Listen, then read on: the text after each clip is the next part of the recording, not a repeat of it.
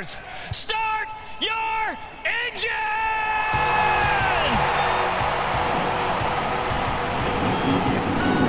Welcome to the one place everybody wants to be. Victory Lane, your source for news, analysis, discussion, interviews, and more from the world of NASCAR. Now, here's your host, Davey Siegel.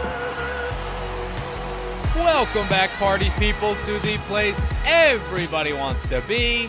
You know it, you love it. It, of course, is Victory Lane. And let me tell you, our guest here today was in Victory Lane, and as he knows, it's the place everybody wants to be this past weekend at Atlanta Motor Speedway. It is the spotter for Joey Logano. Coleman Pressley is our guest today. He is a NASCAR Cup Series champion. He is a late model winner. He is a softball coach, also a champion in terms of that. We'll get into that in our conversation. Known Coleman for a handful of years. He is a great guy, an incredible spotter, and just listening to him on the radio in the closing stages of that race in Atlanta, I was thinking to myself, I was like, you know what? Haven't had a spotter on it a little bit. I think it'd be good to catch up with Coleman and have everybody hear what I know about Coleman, but I learned a whole heck of a lot too. So excited for you guys to hear that conversation. We'll chat a bit about Atlanta and preview COTA this weekend at Circuit of the Americas in Austin. But before we do any of that, it is episode 178, continuing our way back segment extravaganza. Papa Siegel's going to pay homage to the number 78. Even though he did it once before, he's going to dig deep into his suitcase of courage, if you know what I mean. Wink, wink, nudge, nudge. Papa Siegel, what have you got for us today? Thank you, Duve. Welcome, everyone, to episode 178. Last time through the numbers, we made a rare exception to my no current drivers rule and shined our way back lens on Martin Truex Jr. and his championship-winning Furniture Row team. Today, we look back on the driver who has the second most starts in the 78 car. No, Duve, it's not B.J. McLeod. You may only know him as a pit reporter for Fox, but Regan Smith made 224 starts in the Cup Series, 120 of those coming in the 78 car. He won 6 times in the Xfinity Series and had one major victory at the Cup level. That came in 2011 at Darlington at the Southern 500. If you're going to win one Cup race, that's not a bad one to pick, right? Smith held off Carl Edwards after a late restart to win the race, but our host likely remembers that race for something else. With 4 laps to go, Kevin Harvick, Kyle Busch, and Clint Bowyer got together. Harvick got into Kyle, who got into Bowyer, who got into the wall. Busch then turned Harvick in frustration, and a legendary pit road confrontation ensued. Harvick tried to get Kyle out of the car, and when that didn't happen, Kevin started throwing haymakers inside of Busch's car. Busch drove off and pushed Harvick's 29 ride into the pit road wall. Tempers flared, hauler visits ensued, fines and probations were issued, and Harvick and Busch became public enemies for years after that, though time and fatherhood seems to have mellowed both combatants now. Good times, eh, Duve? Back to you. Thank you, Dad. Yes, I remember that day very, very vividly. A couple things. So Kyle Busch has blocked me on Twitter for years, I think going on 13 or 14 years now. And if you do the math, 13 or 14 years ago was 2011 when that race happened, because I think what I did was probably just tweet some dumb stuff to Kyle in my peak Kevin Harvick fanboy era. And he subsequently blocked me on Twitter, and I have been blocked ever since. So I'm waiting for the right opportunity that when I have an interview one-on-one with Rowdy, I'm going to basically be like, hopefully the interview goes well. And then at the end, I'm going to say, hey, have you had a good time? Was this a good interview? Am I doing all right for you? He'd be like, yeah, you're good. It's all good. I'm like, great. Can you unblock me on Twitter now? That's going to be a great moment, and I can't wait for it. But anyways, I digress. So yeah, I remember that day. I will dispute one thing that you said though, Dad. Kevin got out of the car. He went to Kyle's car, And no, he did not throw haymakers, because if you watch the replay, he went to put his hand in there, presumably to grab Kyle's helmet or to begin to throw a haymaker. But then Kyle started driving away. And in doing so, he almost took Kevin's arm off. He pushed Kevin's car into the inside pit wall, which could have harmed a lot of people. And then Kyle drove away. Kevin's crew's running towards him. Visits to the hauler ensued, like you said, Dad. But that was a insanely memorable moment for me. It is burned into the deep recesses of my brain. Again, being a big old Harvick fanboy back in the day. And to bury the lead, Regan Smith is the one who you paid homage to in this way back segment. He's the one who won the race on different tires for a really, really small team, way smaller than we're used to back when they won the championship. Furniture Row Racing beat out Carl Edwards to do so. I remember that was a huge moment, a huge day. And Kevin Harvick and Kyle Busch, they took the cake and they took the spotlight off of Regan Smith, which, hey, you win some, you lose some. I think he will take the win for sure. And he's doing a great job now with Fox, too. So maybe we'll get Regan on the show sometime soon so we can hear about his Fox escapades and maybe that fateful day in 2011 as well. And whenever I think of Regan Smith, I always think of that race that he was absolutely robbed in Talladega when he was driving the 01 car, went below the yellow line. Tony Stewart got the win. I still think that even though NASCAR made the right call probably, Regan Smith is the real winner of that race that day. But hey, I digress. Thank you, Dad, for paying homage to Regan. And let's start off this episode, as we always do, with a good old-fashioned and throw it straight over to my interview with Coleman Pressley. Again, he is a champion. He is the current spotter of the 22 Team Penske Ford in the NASCAR Cup Series. He is a very interesting fella, and I say that about pretty much everybody that we have on the show, but Coleman is obviously no different. Had a very illustrious driving career, has now parlayed that into a successful, illustrious, and championship-winning spotting career with his best friend and his best man, Joey Logano. Get into some tales of how they became friends, fast friends at that, pun intended, and growing up together, living together when they were both teenagers as Joey was starting off his Cup Series career. Some good stories there, so stay tuned for that. Also, you may recognize the last name if you don't know Coleman. It's because his father is Robert Pressley, the longtime Busch Series competitor, ran in the Cup Series as well, and is now moonlighting as a hot dog salesman. I shouldn't even say moonlighting because that's what he does. That's his gig right now. So I'm excited for you guys to hear this chat with Coleman. Again, a lot of layers to this guy. He is an onion, and he's a jack of all trades, as he says. And we started off the conversation talking about racing and softball. I'll let you hear for yourself. Here's my chat with spotter for the 22, Coleman Pressley. Pleasure to welcome on to the show today, race winner at Atlanta Motor Speedway. And more importantly, even though he has a championship under his belt, I have learned that he is a state title winning softball coach. You know him, you love him. It is Coleman Pressley. Hello, Mr. Winner, on the NASCAR side and on the softball side. How are you doing today? Doing great. Excited to be in here to celebrate a win. That's always fun. All right, so who cares about the win? Let's talk softball. You were telling me that you're your coach for your daughter. You're like, I got softball practice later.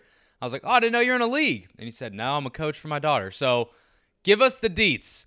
Where do you guys play? How many fans are allowed in the stadium? And now it's going to be decked out in 22 gear. I know it.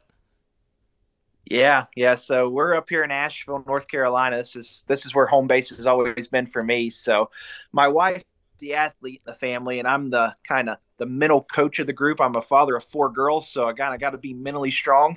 So I joined in coaching softball, and it's kind of fun to learn new traits. And honestly, it probably helps you a little bit for the racetrack to stay patient.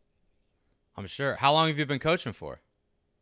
This is now my second year coaching her softball team. Last year I did my older daughter's team, and like you said, they went on and won the 10U state championship in North Carolina. So that's pretty cool.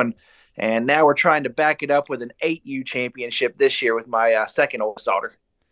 So last year you won the 10U state championship and the Cup Series championship all in a year's work, huh? Yeah, I mean, it's the tough that get it, man. You gotta work hard to get those championships. So honestly, it's hard to say which one was even cooler because on the racing side we expect to win. On the coaching side, I was just happy to win a game. Well, you clearly are doing very well at both. Let's get into the race win in Atlanta, like you mentioned. I'm sure you've heard it from a lot of people by now, but I was listening to your radio and Brad's radio with TJ. It's just mesmerizing what you guys do on these super speedway racetracks, whether it's Atlanta, Talladega, Daytona. Just listening to you guys paint the picture, and given that you're a former driver, I know TJ did a little bit back in his day too. It almost feels like you guys are driving the car when it comes down to the ends of these races and positioning your driver where he needs to be when he needs to be there. Take us through the final couple laps, you battling with Brad and how you wound up getting the W. Yeah, first and foremost, I think TJ would speak for this too. Like having a very capable driver on the super speedway makes a huge difference. But what it also allows us to do is, to study them, study their tendencies, talk to them, see what they can see, what they can't see. And I know for me working with Brad was kind of that first catalyst that made me a good super speedway spotter, just breaking down what the air does, what certain moves does, and then kind of piggyback that moving over to Joey last year, like just kind of taking that to the next level. So the final laps was really cool. Atlanta's kind of that ish super speedway. It's not quite a super speedway, but it's pack racing. So we're still kind of new at it and understanding exactly what each move does, but it's kind of cool to see, what Brad had in his arsenal and the conversations I've had with him in the past about kind of understanding what his next move is going to be. And then obviously him and Joey's worked together a lot, so they know each other's moves. So it was truly a game of chess. Like I feel like that's always said when we go super speedway racing, it's a chess game, but like this was as good of a chess game as you can get. You got two drivers that get each other, spotters that understand each driver, spotters that understand the other drivers. So it was a cool experience to get that win. Yeah, you said you obviously worked with Brad before, and he kind of taught you the ropes and what to do and what not to do in terms of spotting on a super speedway. I knew that, so in the back of my mind, when I'm watching you guys battle it out, I'm thinking to myself, all right, well, TJ's worked with Joey, Joey's worked with TJ, Coleman's worked with Brad, Brad's worked with Coleman. Now they're on the other side of things. Do you think that knowing Brad's tendencies at all, and even TJ's to a certain extent, you think that gave you and Joey maybe the upper hand? I guess you could say the opposite for TJ and Brad, but you guys wound up on top. Yeah, I mean, it never hurts, but you go into a week, especially a super speedway race, like you're always analyzing your competition, trying to find trends in certain moves that they do. Like, when in doubt, which lane do they cover? So I wouldn't say that we as a group understood Brad and TJ any more than what we think we do anyone else. It's just you've been on the other side of the radio with it, so you kind of know what their first reaction is going to be naturally instead of just studying it. So it was cool. It was a special win for us. Yeah, it was really special for Joey. Obviously, he was talking about how he lived at Atlanta Motor Speedway for a handful of years. You are not too dissimilar. We saw some footage of both of you guys back when you were youngins, baby face, clean shaven, before braces and all that good stuff when you were racing Legends cars and stuff. So I know that you had some racing at Atlanta. I don't know the extent compared to Joey, but I imagine that this win for you as well had to be pretty special given your history at that track too. Yeah, for sure. So actually, I think somewhere right here behind me, I got the 2000 or no, excuse me, I'm way old. 1999 Georgia Peak State champion in Bandoleros. So that's kind of my claim to fame in Georgia, winning a winter heat series in Atlanta and Bandoleros. Love so, but no, it's special more than anything. Just, me and Joey share such a special relationship, being close to each other, almost like brothers. And I knew going in, like winning at Atlanta was one of his like high priorities on his list to accomplish, just because he never has, and the history that he has there. So it was cool to help be a part of that and to help bring that to him. But man, we had a lot of good battles on that quarter mile. The video that you're referring to was actually during the Nationals events there. So Okay. I'm pretty certain Joey won that year and I finished third. And going back through some old pictures, it's pretty cool to see some of the faces. Drew Herring was in the top 5. We all got a picture together. Now he spots for Truex. You got people like Brandon McReynolds, Kyle Grissom, people that are still around now and that we grew up with. It's cool to look back and reminisce on that, but then also be able to talk about it today with each other. So I was going to get into it later, but you kind of led me there. Your relationship with Joey is a very interesting one because you guys have been really close, best friends. You're the best man at his wedding. You guys have been attached at the hip for a really, really long time, and you're obviously spotting for him now. You're working together, but that wasn't the case for a while, and I read in a couple places in previous conversations that we've had, you guys were very weary of mixing the professional life with the personal life, and you didn't really want to get your friendship involved with the professional side of things. Obviously, when Joey moved on from TJ, he moved to Brad. That left an opening for you. I guess my question is, at that point in time, what changed in the mindset that you guys held of saying, well, I know that we got this relationship outside of the track. Let's make it a marriage on the track as well. It's clearly paid off, but back then, what changed in terms of the mindset for you? I think more than anything, it's just the work life maturity that we had at that point. Now he'd already had his championship. I wasn't, spotting for lower tier teams like I was when I first started out, and I had the opportunity to go win some like high pressure cup races and one be plugged into the Penske organization and understand like the flow of how that organization works and what's expected of the spotter. So honestly, just kind of turned perfect time. I would say just maturing enough to accept that, we're both really good at what we do. We both take our jobs really seriously and always trying to be better at it. I think once we kind of reached that level where we said, hey, we can separate it and do good things and, still have fun on the radio too. That was the last leap of faith that we took. And, obviously last year being the first full-time season that we were together, like the first thing we said was, why do we wait so long? So, it's well worth the wait. And, Joey's going to be around for a long time. I hope to be around for a long time. So, I hope this is the start of many big wins and big championships. Yeah, now that I think back on it, you guys' first race together at the Clash, you wound up winning that thing. So clearly, why were you waiting so long, right? Yeah. It's a tough one to get to, but once you climb that mountain, it's easy to say, why not? Yeah, that's true. I'm curious going into last year, given that you guys had reached that mutual understanding of, we know how to separate things. We know that we're in agreement that we're going to try to do this. And, if it works, great. If it doesn't, it's not really going to affect our friendship off the track. Did that give you any pause? Were you nervous at all going in? Besides the fact that it's just a new professional venture for you, it was a leap of faith on both of your parts. Yeah, I wasn't really nervous about the whole relationship side. And my biggest nerves was, Joey's a winner. Joey's a champion. I didn't want to be the guy that, went to work for him and then he did less. I wanted to bring something to the table. I wanted to challenge him. As close as me and Joey are, I like to say I'm probably his biggest critic, and he's probably my biggest critic too. We just do it at a time and place where it's beneficial for both of us, and don't announce it to the world over the radios and stuff. But yeah, he definitely challenges me to want to be better, to study harder, to want to do more, and I feel like I do the same thing for him.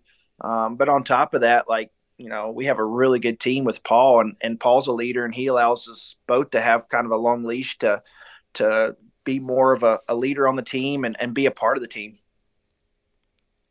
I think that you guys probably have the field beat in this area, but in terms of the bond and the relationship that the driver and spotter have off the racetrack, on it, that's one thing. You got to be in tandem, attached at the hip, that type of thing, on the same page. But how important do you think the spotter-driver relationship is off track to then have that trust over the radio on track?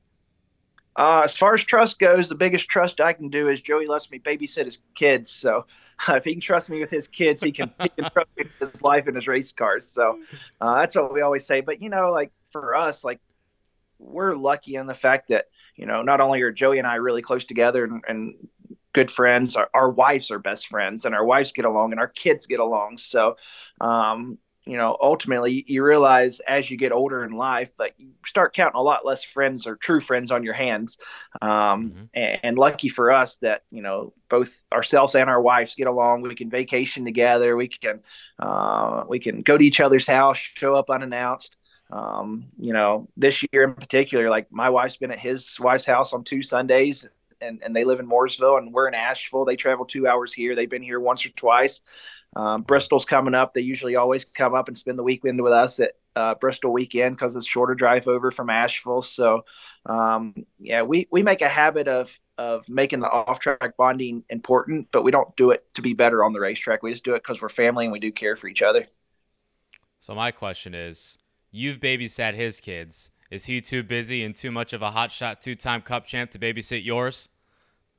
Now I tell you what, so it used to be a lot easier to be able to like drop one of my kids off at his house for the weekends. I'd fly out on a Uh-huh. Friday and drop a kid off and pick it back up on Sunday. But that's when he only had one or two kids. Now he has three, starting to catch up to me a Mm. little bit more. I can't just drop them off unannounced. But no, they're really great with my kids, and it's always Uncle Joey and Aunt Brittany over there at their house. So I they're love it. always welcome at their house as much as their kids are welcomed here.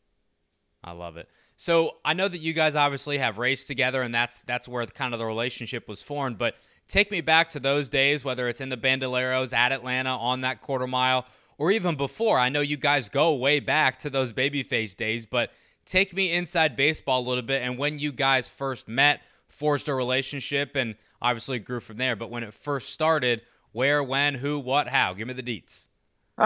So we first really got to racing with each other. I guess we had to be 6 or 7 years old, racing Bandoleros on the front stretch at Charlotte and Atlanta. And obviously it was the awkward moments of talking to each other in the driver's meeting, walking by each other, waving. But most of the time, Joey kicked our hind ends, and you never really wanted to go up and talk to someone that just got done, pushing your face in the dirt and beating you. Fair. So we always kind of hung out and it kept it casual. Honestly, it wasn't until I graduated high school, I left Asheville, moved to Charlotte to try to pursue a racing career, either driving or working on cars. And at that time, here he is, an 18-year-old going into the Cup Series, and he moved out of his mom and dad's house, and he was looking for a roommate to I don't know if it was to protect him from the boogeyman or if it was for just company or what. But yeah, me and him just said, hey. You want to move in? So I moved in the bedroom on the other side of the house and kind of had it made. I wasn't traveling full time. I got this nice house to myself on the weekends. He was there a couple of days a week. And, from there, it just kind of blossomed. We just, generally just started caring for each other and cared about like what was best. He helped me in some situations when I was trying to decide whether, I wanted to continue driving or the crew chief path or the spotting path. He's kind of always been that go-to to give me the push and the information I need and what he thought I should do. So, just showing real feelings and emotions and sharing stuff like he's your brothers is what led to us being as close as we were. I had that in my notes that you guys were roommates. I wasn't sure exactly the time frame, so thank you for clearing that up. I guess my question to that would be, what kind of roommate was Joey Logano when he was still an 18-year-old kid getting his feet wet in the Cup Series? I'd pay to see some of that footage. Yeah, you know what? Me and him, we're not your typical 18-year-old guys. We're quite frankly, we're nerds. So we wasn't really necessarily out chasing women or doing all that stuff, partying. Most of our nights consisted of playing, ping pong, foosball, going firing up the old Supercross motocross game on the PlayStation 2, Oh, yeah. racing World of Outlaws on that. We had a little season set, so it was a lot of nerd activities that you wouldn't expect out of sub 21-year-olds. I love it. I love it though. That's what everybody loves, right? Everybody thought of Joey back then as this hotshot kid coming into the 20 car and obviously had his struggles and stuff like that. People didn't, at that time at least, realize, or hear about the off-track Joey, and he was still then a teenager, and you were just a couple years older trying to find your way in the sport as well. It must have been nice to have a friend like that, to your point, to lean on, whether it's for personal advice, professional advice, but also now for that to come full circle. You were with him kind of at his low points in the Cup Series when he was struggling at first. You helped build him back up, and now you're a Cup champion with him. That has to be a pretty cool full circle moment that you can look back on. It is for sure. We've you got to experience the highest of highs and the lowest of lows together, and the highest of highs Mm-hmm. are a lot more fun. So, now we know what to expect, how to get to that level, and that's what we want to continue to build. We don't want to plateau or anything. Like, the saying that he created this year was never enough, and that's never enough work, never enough effort, never enough of anything to be better. So we had 22 and 22. Now it's never enough. We need 22 and 23. Save some for the rest of us, Joey. Come on. Jeez. So I want to ask you about your spotting career a little bit more. Obviously, you spotted for Brad. You now spot for Joey. I know before that you spotted for, I think it was A.J. Allmendinger back in the day. Was there anybody else before A.J. or in between when you got to Penske? Yeah. So my first ever Cup race spotting was for A.J. Allmendinger at the Daytona 500. That was my first ever foray into the Cup Wow. Series. Welcome to the club. Yeah, right. Here you go. Here you go, kid. Figure it out. So before that, like I did dabble in it a little bit. I did some standalone for Brad's truck team. I think I spotted for Tyler Reddick once or twice when he first started in the truck series with Brad's at the standalone events. My very first spotting opportunity was for Johanna Long. I did her 5 or 6 races in that old 70 Xfinity car back in the day. Blast from the past, yeah. Yeah. So that was a lot of fun. But, at that point, I was just trying to earn enough money to be able to go out and buy a set of tires for my late model. It wasn't a full-time gig. It was, I'll go spot, make some money, give some advice, and go back and race my late model the next weekend since it isn't full-time. It wasn't until, I guess it was 2016 that Tad Geschecter called me and looking for a spotter for AJ that, I made it serious to make a career out of it. Do you feel like at peace with where you're at right now in terms of the spotting side of things? Because we'll get into your driving career, and you had a lot of success there. Still do, by the way, with the Fall Brawl. We'll get to that too. But do you feel kind of at peace with where you're at right now professionally in terms of within the sport? 100%. Yeah, I'm a spotter until they tell me not to spot no more. I love it. As a driver, I always tell people I didn't feel like I put enough effort into it to be really good at it. And once I kind of lost that opportunity, I regretted not putting as much effort into it as I did. So now from my spotting career, like I put over enough effort into it to make sure I'm always prepared for something, always trying to grow, never settling for not being, a high level spotter. And on top of that, I can do that with younger drivers that I work with, like in the truck series. In the previous years, I've worked with Todd Gilliland for 2 years. This year, I'm working with Tanner Gray, and I'm kind of give them my experience of feeling like I didn't do enough to take advantage of the opportunity, and show them what a high level Cup guy looks at, and try to be a little stepping stone in their career. When did you realize that you were good at it? Because a lot of people get into spotting, whether it's by happenstance or they stumble into it, or, hey, we need somebody to spot the S's at Watkins Glen. Here's a headset. When did you realize that you were actually good at it and you enjoyed it? Yeah, I think, once you got that first win, you kind of said, okay, I can do this. I don't know if I'm great at it yet, but I can do this. Just compliments from people, people like AJ, when I first started, like he gave me compliments, and I knew he'd heard some of the best spotters over the radio through his Cup career. I would say my moment when I said, okay, you can make a career out of this and be considered really good, is probably when I got the call from Brad to come interview over at Penske to come work there. Obviously, if you can get a call from the Penske group at any position, like you're at a high level at your position. So I would say from there is when I said, okay, you could be really good at this. And then once I got to working with Brad, like he's just so good at challenging you and making you a better person at your job. So yeah, from that point on in 2019, I felt pretty confident that, I could make a successful career out of this. So wait, you're 6 or 7 years into spotting now. Is this your 7? I started in 2016. I'm not great at math. What is that? Like this would be your 8 then. Eight This would be your 8. Yeah. 8 years. Does it feel that long? Some days it does.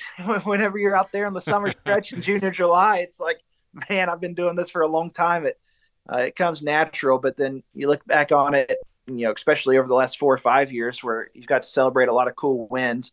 That goes pretty fast, and it's pretty easy to forget it or not remember the moment. So that's what I always try to do now. You never know when your last win's going to be, so I try to soak them all in.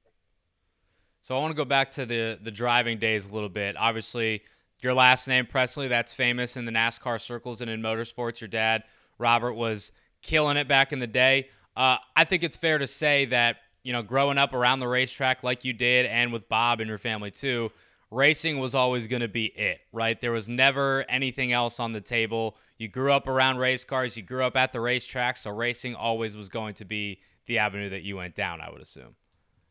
100%. Yeah, I grew up in a motorhome in the DO lot, so I still went to public school. But as soon as the Friday bell rang, we got on an airplane and went to the racetrack. And my Fridays, Saturdays, and Sundays wasn't at a ball field, or it wasn't going to a Friday night football game.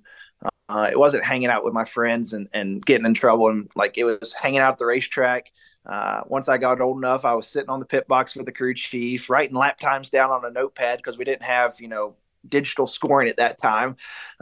So just all in on racetrack, and it's all I knew. So yeah, there's never a doubt in the world that I wouldn't be involved at some point at racing. And lucky for me, like with my dad being in the Cup Series, there's connections to help me get that. Yeah. So go-karts, bandoleros, legends, late models. I think at one point in time, you might still have the record. I don't know. You were the youngest winner in Hickory Motor Speedway history, which had to be a pretty awesome record to have given the awesome history of that racetrack and all the Hall of Famers, past, present, future, that have raced on that track. When did you realize that you were good at driving? Because even at that point, being as young as you were, clearly you were getting opportunities in certain equipment and you were beating a lot of drivers that were really good at their respective craft. When did you realize that you had it on the driver's side of things? I think it's probably my third year in late models, so around 2007, 8, 9. We were starting to travel around, leaving Hickory, going to Greenville, Myrtle Beach. There's a tour called the UARA series back then that was a traveling late model series. Once I kind of started venturing out, racing against the best at their particular racetrack and actually being able to either compete for wins or win the race, that's when, my dad set me down and said, hey, you got a real opportunity to be something special. You just got to keep after it, going into someone else's home base and being able to run at a high level with them is an important trait to do. And you're going to have to do that once you reach, the Cup Series, because it's the best 40 guys that go to a new track every week, and you got to be on top of your game. So I would say right around that time, I felt pretty confident that, I had the talent to do it, but, unfortunately things didn't line up, and it was right around that time that the economy bust and there wasn't sponsorships going like candy. So there's a lot of good drivers. It wasn't just me that didn't get the break. I was looking at your racing reference page, and I forgot that your first 6 races in the Xfinity Series for JTG Doherty Racing, 6 in a row were DNFs. And not all of them were your fault, obviously. There was some engine issues, some mechanical issues, got caught up in other people's messes. That had to be just absolutely gut-wrenching to have that opportunity in front of you, finally get to a point where, all right, I've paid my dues on the local side of things. I'm getting my chance in an Xfinity car. And then not just the first couple times, but 6 in a row, Coleman, you didn't finish the race. How was that feeling for you back then? Well, you know what? It's not as bad as it sounds, because I had a good sense of humor, and I'll tell you why. Those first 6 races, starting parks.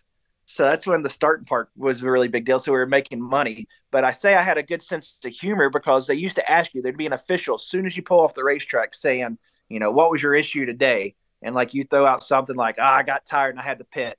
I was running hot. I pulled the old cold trick. I believe it was the radiator. So yeah, those first 5 or 6 are all starting parks. But, okay. I was also lucky to be able to do those because at that time, testing was washed up. You couldn't go out and test really as much as you'd need to as a young driver.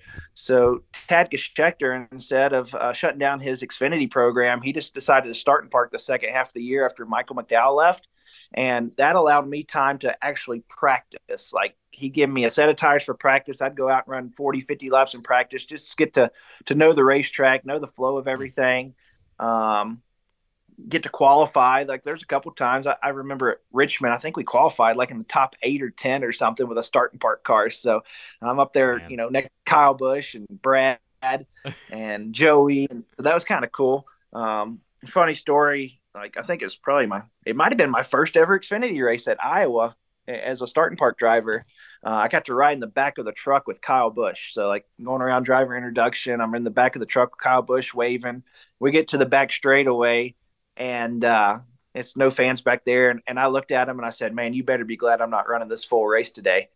And he looked at me like, "Who the heck are you, man?" And never He's like, said a "What's your word. name?" So yeah, that's my one conversation with Kyle Busch. So Oh um, man. yeah, so but looking back at it, like it sucked not to race and go out there and race, but it was a good opportunity for me to get experience in a heavier car. Yeah. All right. Well, thank you for clearing that up. I did not know that because I saw different reasons on Racing Reference. So I figured that it was actually stuff that happened, but I guess that makes sense. You give a reason when you park the car. Now that I think about it, I mean, today in this day and age, starting parks aren't a thing because there's barely any practice and qualifying. And back when there was COVID, the metric and all that stuff. But even before COVID, from 2016 to 19 or so, it seems like the era of starting parks really just kind of went away and vanished into thin air. Do you know if there was kind of one concrete reason for that, or was it kind of a confluence of a bunch of different things? The market included, obviously, and teams not being able to afford taking out a car just to start and park. Yeah, I think it's a lot of different reasons. The market got better, so more sponsorship opportunities come available. It was easier to make money racing at that point if you could sell sponsorship. The charter systems obviously helped a lot with that. Sure. Uh, a little bit of everything, but for as much bashing as the start and park system got back in the day, it also, like I said, presented some opportunities for people like me to Yeah. make a living. Like you're still getting paid to go out there and drive a race car, get experience. So it wasn't all negative. There's a lot of start and park drivers that are made it as cup drivers now. Yeah. I mean, Ross Chastain, Landon Castle, who still is dealing with some financial issues in terms of sponsorship, but all these guys that start and parked one day are now, winning races at the Cup Series level the next. So I totally agree with you there. So continuing the deep dive into Racing Reference, then some other Xfinity results. You ran for Robert Richardson's team.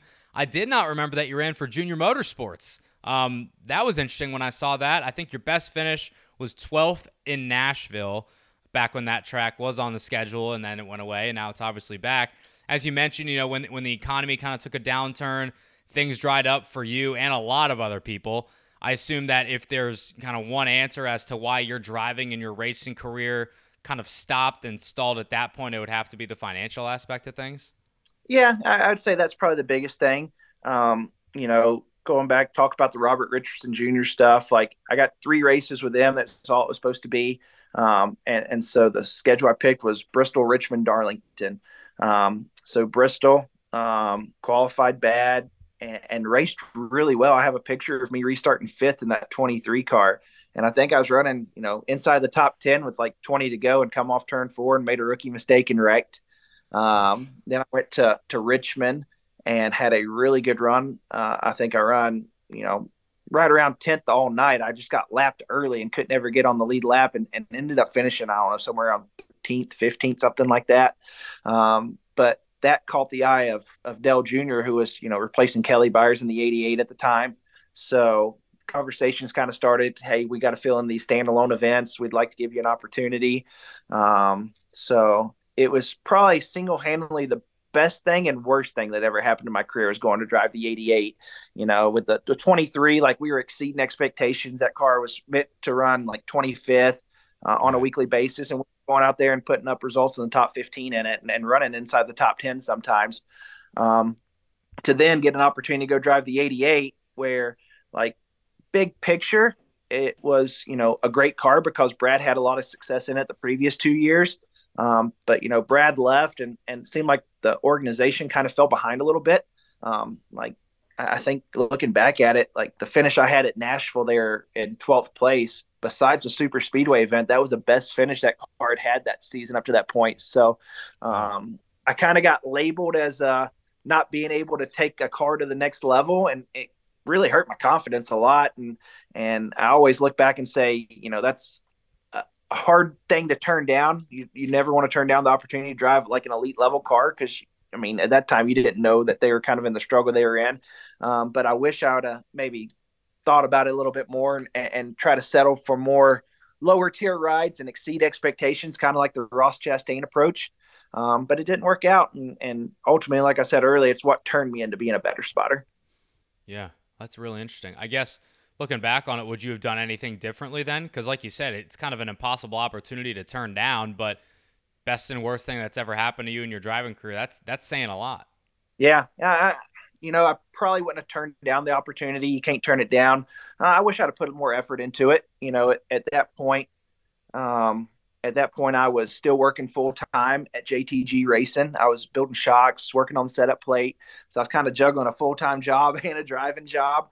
I probably wish I would have focused 100% more on the driving aspect of it, but I didn't. At that point, like I was a working race car driver, and I've always respected the fact that my dad made me work on my own stuff and learn how to work on these things because it gave me a lot of opportunities after my driving career. I was going to say, Ty Majeski, you were on the Ty Majeski plan. It sounds like Ty Majeski right now at ThorSport is on the Coleman Pressley plan. I didn't know that you were working in the shop at JTZ during that time, too. Is that the time when you were starting parking as well, I presume? Yep, I was starting parking on the weekends, tearing down on Mondays, building shocks on Tuesdays, and setting up on Wednesdays.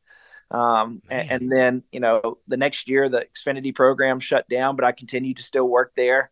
I was gluing lug nuts for pit practice and driving the pit stop car and working on special projects. And then in the afternoon, I drive over to Junior Motorsports or R3 Motorsports and try to hang out with the guys when I can and understand what I needed to do. And I was just juggling a million different things, but it still made me the man I am today. Those experiences. So I don't regret any of them. I just wish I maybe would have handled it a little bit more. Sure. But who said I'd have been a great race car driver if I did? So it's all worked out.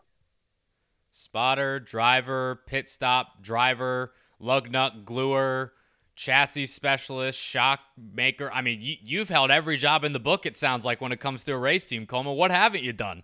Yeah, jack of all trades, master of none until spotters. So there you go. And softball coach. Can't forget that. And softball coach, yes. Yes. So your dad, obviously, it's obvious to say that he's been instrumental in your career, whether it's behind the wheel or atop the spotter stand.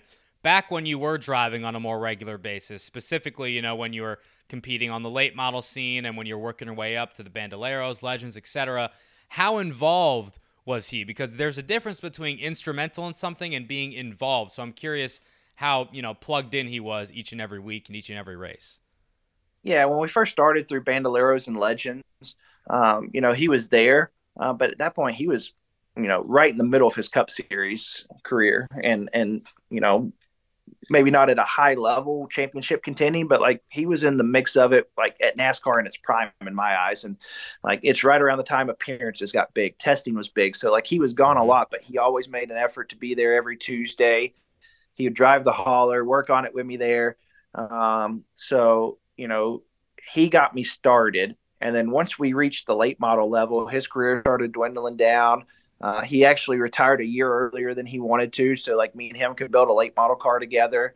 And, that those years between 2005 and 2010, when we were at the peak of our late model race, and it was me and him.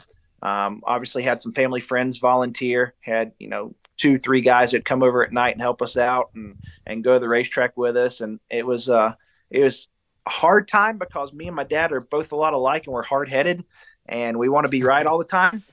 So there's a lot of clashing amongst each other, but there was clashing because we both knew the level that we, could be at a short track level and what we had expected at a short track level. Like when we rolled through a gate, like we expected to win. And if we didn't, then, we were going to figure out why and we were going to fix it. And, sometimes fixing it wasn't always the easiest thing to do because it exchanged some harsh words amongst each other, but everything's good. I still live next door to my dad. I built a house right next door to him.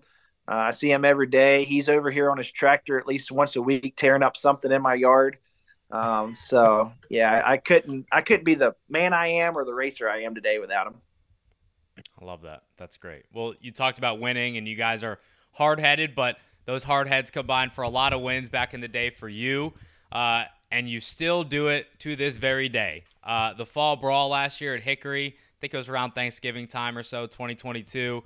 I remember I saw on Twitter, because you don't tweet that much, but I remember you tweeted that you were racing, and I was like, oh, that's cool, I know he used to race a lot, but he doesn't do it a ton nowadays, but that's cool. He's getting back behind the seat. Next thing I know, I'm seeing pictures of you in Victory Lane, and Joey is spotting for you in Victory Lane as well. Take me back to just that day as a whole and being back in the race car, and then when the race was going on and you got the lead and you wound up winning the race. What were the emotions and the feelings that you had that day and that night? Yeah, I was so pumped up crossing the finish line winning. I hadn't raced in 8 years since I started spotting. Yeah.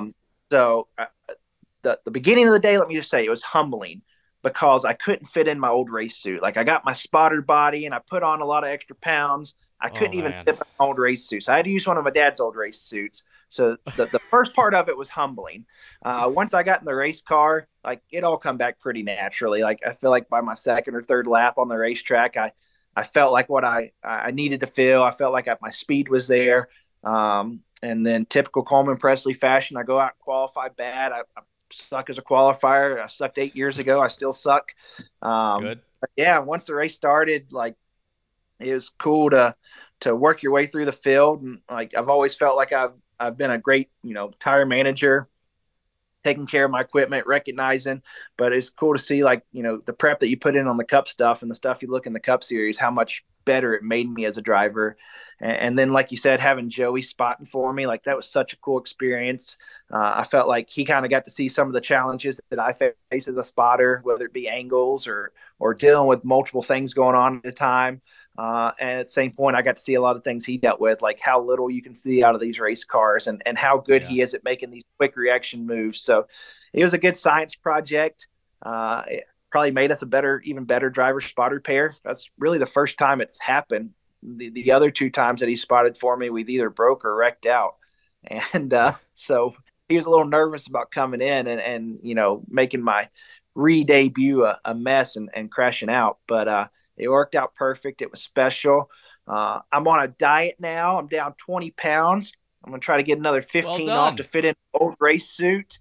And yeah, so I'm trying to get on the invite list for the North Wilkesboro Cars race. So I'm on the list. They're narrowing it down Ooh. to 10 invitees. So this podcast, make sure you send to the Cars Tour and Dale Jr. that you want to see Coleman Pressley race.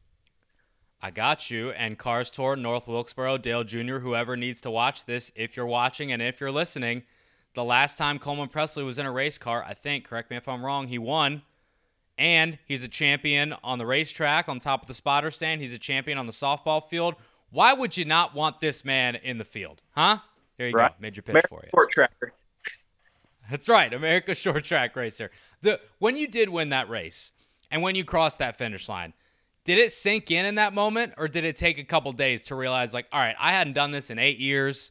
I always knew that I was, like, good, okay, but to not do it for almost a full decade, come back and win in a big marquee race like that, I mean, that's a big deal. You don't need to hear it from me because you heard it from plenty of people, but that is a really, really big accomplishment. Yeah, it sunk in instantly. Like once I come off turn 4 and knew I had to win, I matted it and just spun the tires all the way down the front straightaway. Attaboy. I didn't have time to key the radio and celebrate because Joey was already on it and he was pumped up more than he was for winning the championship the week before.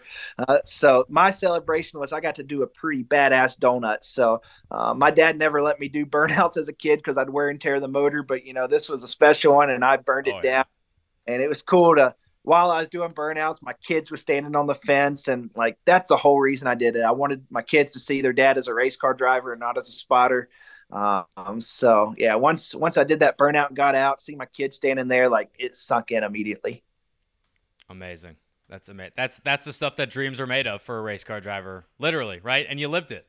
Yep, for sure. Yeah, my goal was to get interviewed on the front stretch. They interview the top 3 guys after the race, so I figured he wasn't going to be a field filler if you're on the front straightaway, and lo and behold, we were getting to pick up the big trophy. That's right. That's right. So how's Joey as a spotter? He's got some room for improvement? I tell you what, he's a much better driver than he is spotter, but you know what? He's still really good. I don't expect Joey to hang up his driver helmet and grab a radio anytime soon, but if I'm ever in the driver's seat, he's my spotter. I love that. I love that. All right, a couple more things here, and I'll let you run. If you're watching the Xfinity races, especially when Joey's in the booth, you may recognize Coleman's voice and his face because you, my friend, are a big-time television star. How did the opportunity to broadcast with Fox for when Joey's in the booth and sometimes when he's not, I think you're atop the spotter stand, you got the Fox microphone on you, and you provide some really, really great analysis from atop the spotter stand. How did that all come together for you? Yeah, it come from an idea with Joey. He kind of pitched it to them at Daytona going into the first race last year, saying how cool would it be to kind of get this perspective. So I was supposed to do one race last year, and that was going to be the first Xfinity race at Daytona. And we got a lot of cool feedback from it, and a lot of positive feedback. So luckily last year, the Fox folks asked me to come back for another, I think I ended up doing close to 10 races last year. Yeah. And I got another, I think 8 to 10 this year as well. So it all come from a pitch from a friend because he thought it'd be cool. And it's something I never necessarily thought about doing. I've always kind of been behind the camera type guy, and don't like my face being seen or my voice heard.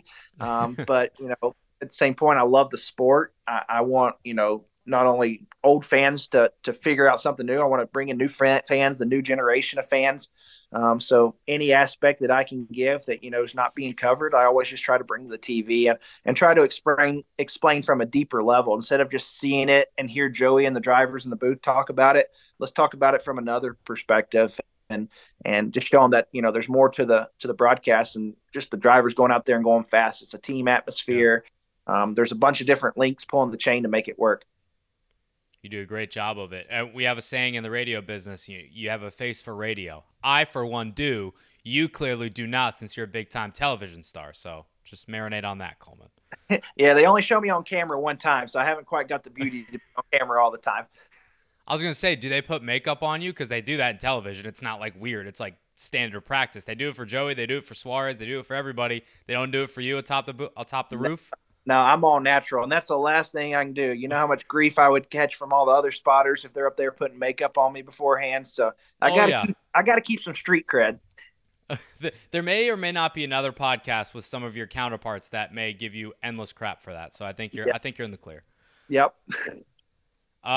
Last thing, which is the better hot dog, Martinsville Speedway or Celebrities? Oh, Celebrity hot dogs by far. Yeah, 100%. How did I know you were going to say that? Huh? Yeah. Wow. Yeah, it's a great hot dog joint. It's legit. It's only a mile from my house, and before my diet, I was clear quite a bit. So, for anyone that doesn't know, my dad started a hot dog restaurant. Really, I think it was like the last year he was racing. That was kind of like always our thing on the road. We'd always go find the local hot dog joint. And he said, once I retire, I'm going to open up a hot dog joint.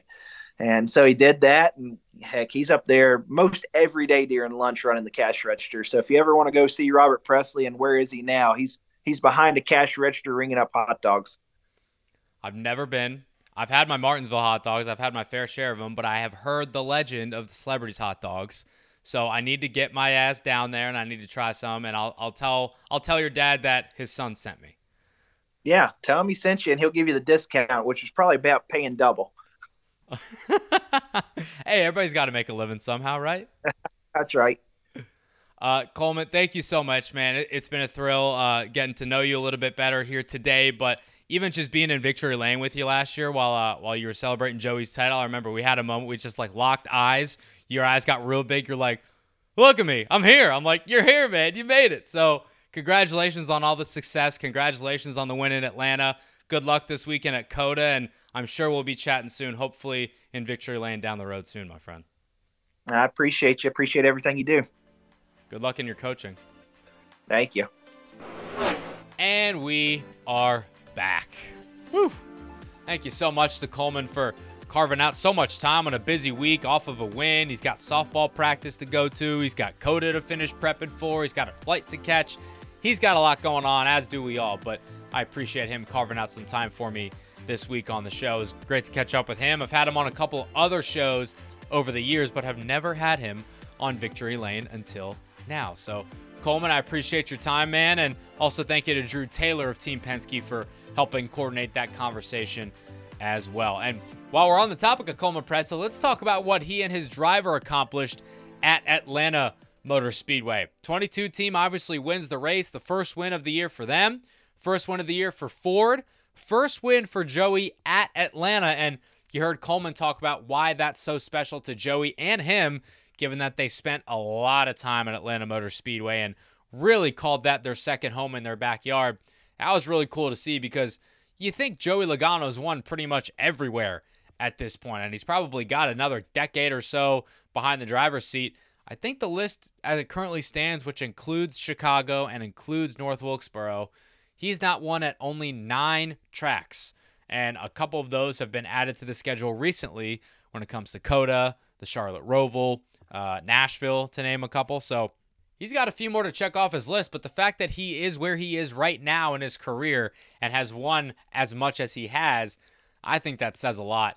And just to kind of put a bow on Atlanta, the jobs that these spotters do is just incredible. It is insane. And one thing that I wish I could have asked Coleman, but we ran out of time, was how the job has evolved over the years. Because I remember what Chris Lambert told me last year probably is that, the job evolves, as does any, but in spotting, it's very different just because of the technology that's kind of associated with it. Coleman's been doing it for 8 years. Lambert's been doing it for longer than that, but I'm curious how he has seen the job evolve atop the spotter stand. He did a damn good job of it, though, on Sunday, helping guide Joey to the win, racing against his former teammate and his former driver, Brad Keselowski. That was a really cool sight to see, and I wholeheartedly agree with what Brad Keselowski said after the race. He basically said, hey, for all you guys that think that there has to be a wreck to the finish or people got to wreck each other, what we just did shows you that we can race respectfully, we can race clean, and more, but most of all, we can race hard. You can race hard, respectfully, and clean all at the same time, and it doesn't need to involve crashing cars, junking everybody's stuff, and costing everybody a lot of money. I think that was great, especially with the backdrop of what we saw on Saturday and Sunday with Trucks and Xfinity, which was a absolute wreck fest, and I would say borderline you-know-what show. Sunday, the racing wasn't necessarily amazing for the entire race, but those final 45, 50 laps, man, I challenge you to find me something better than that. And the circus rolls on to Circuit of the Americas this weekend for the NASCAR Cup Series and Xfinity and Truck Series race at COTA in Austin, Texas. I really wanted to get out there this year for that race because I just hear so many good things about that racetrack and the facility. It's so top-notch. It's state-of-the-art, yada, yada, yada. It's Formula One caliber, which is obviously why they race there. Was not in the cards for me this year, unfortunately, but hope to get out there next year. Part of the reason why I wanted to go this year really badly, though, is because of the field. I mean, there are so many eclectic drivers from different backgrounds that are not accustomed to racing in NASCAR that are going to be in the field. Let's start off with Project 91. Kimi Räikkönen is back for his second go-around in the Cup Series. Started at Watkins Glen last year, got involved in a wreck and did not have a good finish, but he's back for more again at the site of his last win in Formula One competition at Circuit of the Americas. So he's back for Trackhouse in the 91. Jordan Taylor is making his NASCAR Cup Series debut in the 9, filling in for Chase Elliott. He's obviously an IMSA champion, has won Le Mans. He's won the Rolex 24. He's a multi-time champion in sports car racing for Wayne Taylor Racing. I'm really excited to see what he can do because out of the drivers that are racing in this event, he is the one in the best equipment. And I think he's also the one with the most tangential experience when it comes to a sports car versus F1 versus an Indy car, et cetera, et cetera. Jordan Taylor, if he's available, is definitely going to be in my fantasy lineup. I don't think he's going to win the race, but I think that he really is going to show a lot of people that he has what it takes to compete with the top guys in the Cup Series on a road course. So I'm going to be watching him in the 9. So we talked about Kimi. We talked about Jordan.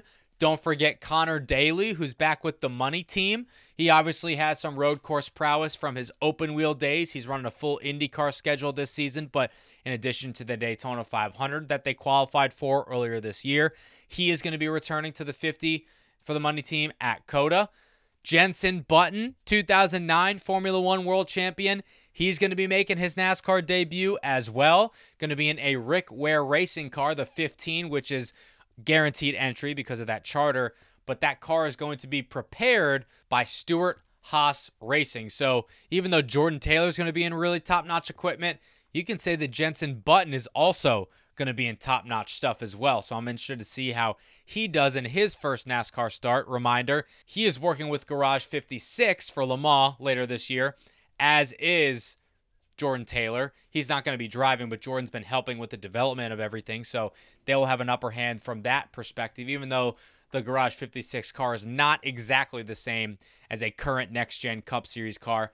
Oh, by the way, did I mention 7-time Cup Series champion and my greatest of all time, Jimmy Johnson, is going to be in the race as well with the 84 for Legacy Motor Club. There are so many storylines that are surrounding this race. You have 2 Formula One champions. You have a 7-time NASCAR champion. You have a multi-time, I think 4-time IMSA champion. Jimmy, Kimmy, Jordan, and Jensen. It's like the fearsome foursome. I love it. I cannot wait to see how they do. And even if they don't do that well, it's just to have them in the race is a shot in the arm for NASCAR. It's a shot in the arm for motorsports. I love crossovers. I love cross-pollination. And we say it all the time, but a rising tide raises all ships. I think that is super, super correct in this instance because you're going to have Formula One fans tuning in, IndyCar fans tuning in, IMSA fans tuning in to this NASCAR race. And hopefully when those drivers go back to their respective series, NASCAR fans will tune in to watch Jordan Taylor or maybe watch F1 or IndyCar, Connor Daly for the month of May. So I think a rising tide lifts all boats. That is very apropos here. And that'll wrap things up for this episode of Victory Lane, party people. I appreciate your time this week and every single week. I appreciate you listening and your loyalty, and I appreciate you spreading the word if you would be so kind. If you've done so already, I humbly thank you. And if you have not, please consider doing the following: leaving a rating and a review on iTunes, subscribing there as well. And you can also get the podcast wherever you get your podcasts. It should be available on any player of your choice. And if we're not, please let me know, drop me a line, and I will try to rectify that issue for you. We're a one-man band over here. I produce, I direct, I write, I edit, I do everything.